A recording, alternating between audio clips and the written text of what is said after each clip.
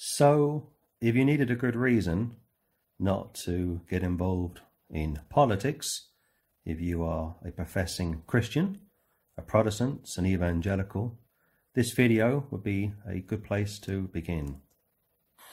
Your Holiness, what a great honor. What a great honor. What a great honor. What a great honor. Starts off by calling the Pope Your Holiness, and yet only God is holy. Only God, John 18, is called Holy Father, and yet here the American Vice President, born a Catholic, converted to evangelicalism some years ago, is following the trend of many politicians, flies to the Vatican, falls over himself to meet the man of sin, a counterfeit character to the left of the screen, and Mike Pence should know better. But of course it's election year in America, and Mike Pence, along with Donald Trump, need as many votes as possible from Roman Catholics and apostate Protestants. Thank you. With the Holy Father, just like this? Please. I should say the audio is very poor on this, and it's heavily edited, but you get the gist of it, I'm sure.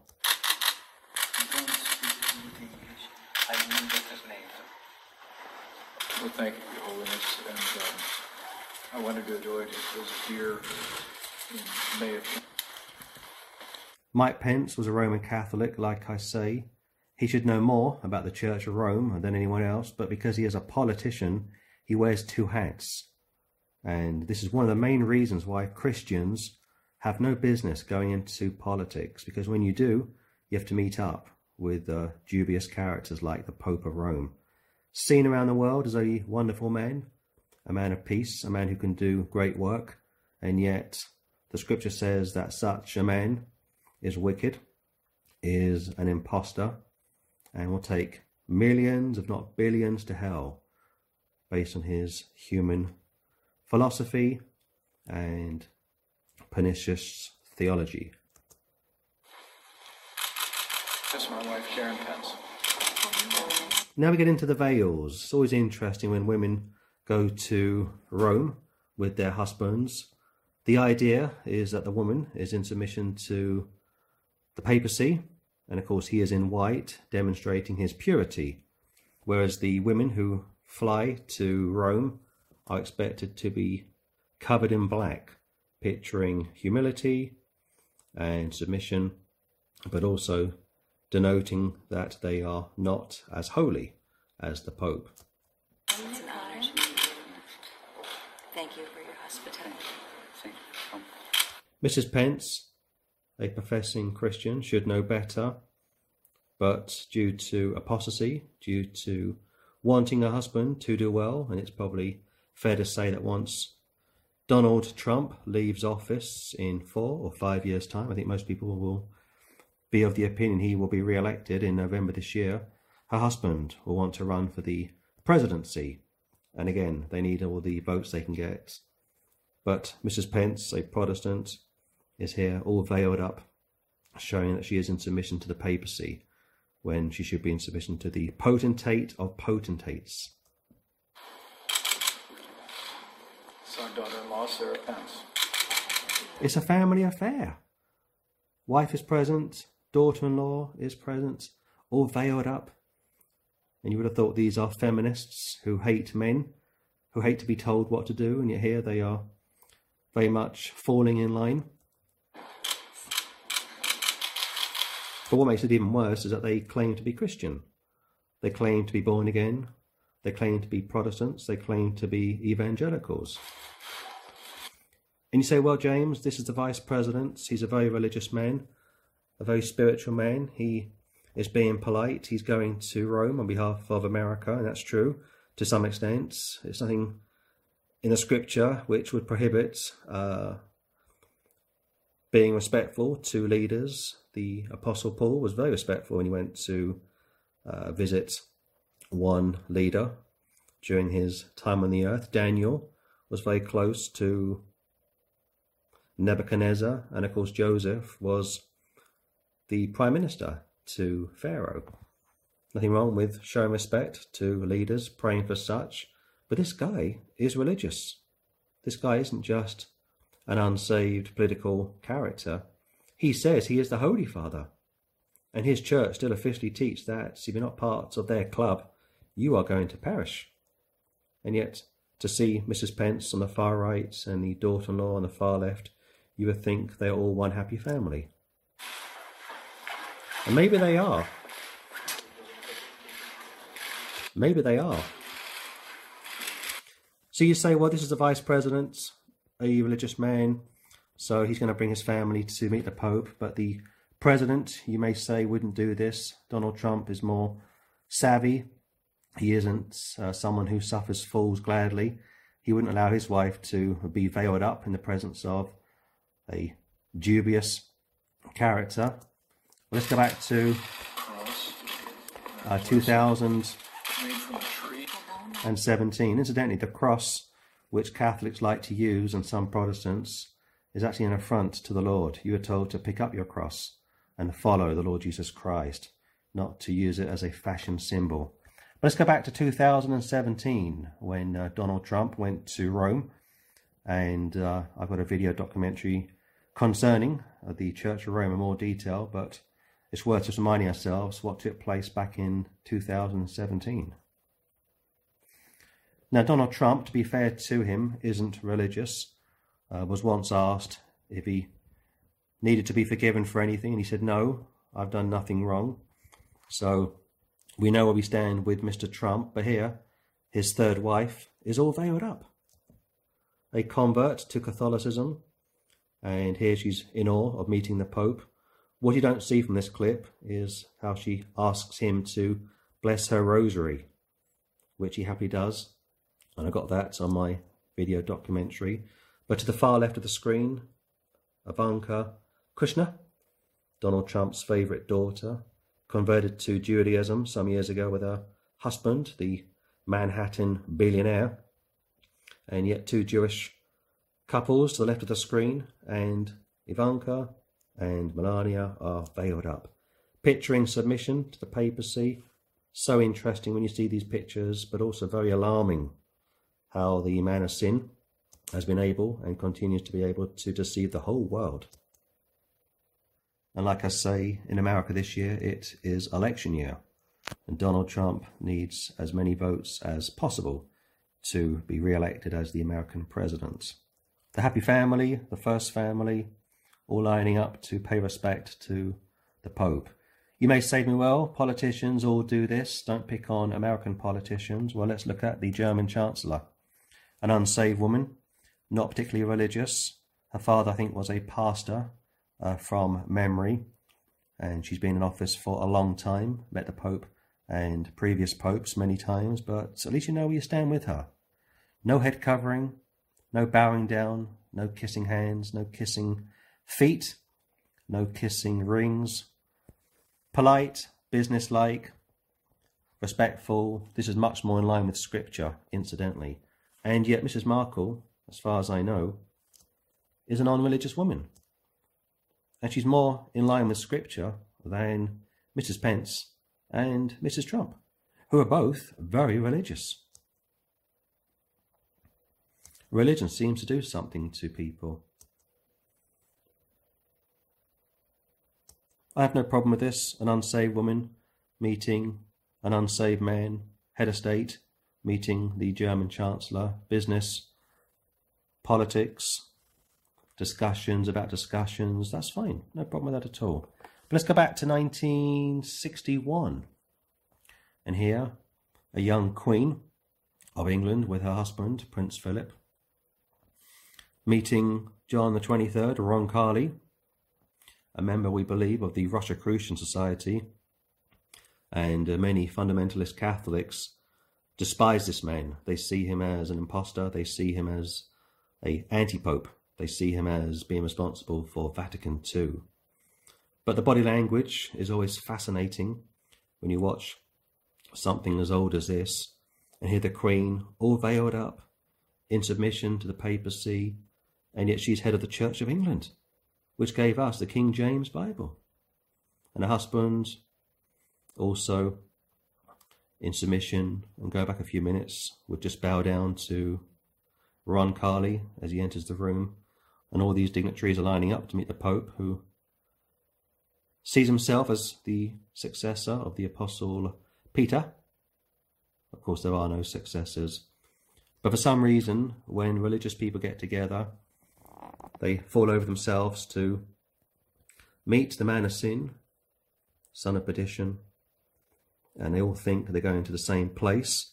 Well, they are all going to the same place, but it's not up, it's down. Interesting pictures. The Queen has met other people over the years, other popes, and has never stood against Catholicism, abortion, or same-sex marriage. 2010, we were in Birmingham protesting peacefully against the Pope's arrival, giving out tracts. That was our main purpose, standing on a street corner. The apostles were all street preachers. John the Baptist was a street preacher. Jesus Christ was a street preacher. We weren't preaching anything seditious, but we were preaching the gospel. And just look at these people's faces, not interested. They come to see the Pope, not interested in the gospel, not interested in Jesus Christ, lining up in their hundreds, if not thousands. The overtime for the police must have gone into the millions. And there's a Pope mobile coming up the street. And of course they see our banner, they see what we are doing, and they do a quick, sharp left turn. Strange day, a very heavy atmosphere, but it was good to go, preach the gospel, and take a stand. You won't see Mike Pence taking a stand, rebuking the papacy. He needs their support. He wants the votes of millions of Catholics and Protestants and others this November, and such apostasy grieves Almighty God. And I'm sure many American Christians are also grieved to see their vice president with the Pope, best of friends, or the American president with the Pope, getting on very well like a house on fire, allowing both their wives to be in submission to a foreign entity, bowing down and paying respects where respect is not due. If you look online, you can find the Jesuit oath, which used to be on Ian Paisley's website, interestingly enough, but he's been dead since 2014, and his son is now running the office. So I had to look quite carefully for this oath, which is very hard to find, and I wonder why. And as you scroll through this, and I suggest you pause and read it at your own leisure, it's pretty horrendous what the Jesuits expect of their followers to adhere to. If you think of Freemasonry or witchcraft, it's the same sort of a thing when it comes to the papacy, the Jesuits, what they are expected to do. If secrets are revealed, death will always follow. And yet Mike Pence, Donald Trump, Queen of England, British Prime Ministers, apostate church leaders wouldn't dare pull up the Pope, wouldn't dare correct him, wouldn't dare confront him, wouldn't dare call on him to repent like Ian Paisley did back in the early 1990s, and yet even Paisley would apostatize later in life and go into government with Sinn Féin, IRA, when he was Northern Ireland's first minister. But as always, do your own research, find out more about the Jesuits, who they are, what they are, how they undermine the King James Bible, how they attack biblical Christianity, and how they seek to unite all of the world and politicians and religious leaders together to bring in a one world government, one world religion. And that wasn't bad enough. They all do so in the name of our wonderful Saviour, the Lord Jesus Christ. Horrendous, disgraceful, disgusting, but what do you expect? We're living in the last days. So just a quick video rebuking Mike Pence, who offers himself as a born-again, Bible-believing Christian. I wonder what his church make of this. It may have been back in the 1990s, a member in the British government went to the Mass or a mass of a relative of his, a friend of his, and the church of his denomination found out about it, decided to discipline him. And he was basically reprimanded and castigated. Could you imagine Mike Pence's church castigating him for sitting down with the Pope? But not just sitting down with him, not just pressing the flesh, as they say, but calling him, Your Holiness, it's a great honour to be here. And yet his church, the Church of Rome, is causing havoc around the world, attacking the true church of the Lord Jesus Christ. And yet this is the problem again when Christians go into politics. They compromise, they sell out, and they work with dubious, nefarious people. And here Mike Pence's family are being sucked in to something that they know nothing about. Going back to Trump and his family, heading to the Vatican back in 17, desperate to be seen with the Pope, photographs taken, press the flesh, and of course the media are clueless, part of the problem, not the solution. And this is one more sign of the apostasy that we are living in, and how these people are lining up to be united with the final Antichrist, the final man of sin. Breaking news, almost forgot to include this infamous clip from May 2018, once again demonstrating the impossibility of being a Christian and rubbing along with the world without becoming tarnished. The gentleman on the far left is America's first openly homosexual ambassador to Germany, and I assume the gentleman in the middle is his boyfriend or husband. And here Mike Pence, the so-called ex-Catholic, now born-again Christian / American Vice President, is swearing in America's first openly known homosexual ambassador to Germany. Why not allow somebody else to do this, Mike? Well, he's decided to do it himself. And one day Mike Pence will arrive at the judgment seat of Christ, as will all of us that are saved, and have to answer for his actions, as will all of us, but some more than others. What Mr. Pence will say, I have no idea. And unequal yoking like this, and also his visit with the Pope, which lasted for 60 minutes, will come back to haunt Mike Pence at the judgment seat of Christ, I do believe. The Apostle Paul would say not to be unequally yoked with unbelievers. Jesus Christ would say, what does it profit a man if he gains the whole world and yet loses his own soul? Take my advice, if you want to go into politics, don't do it.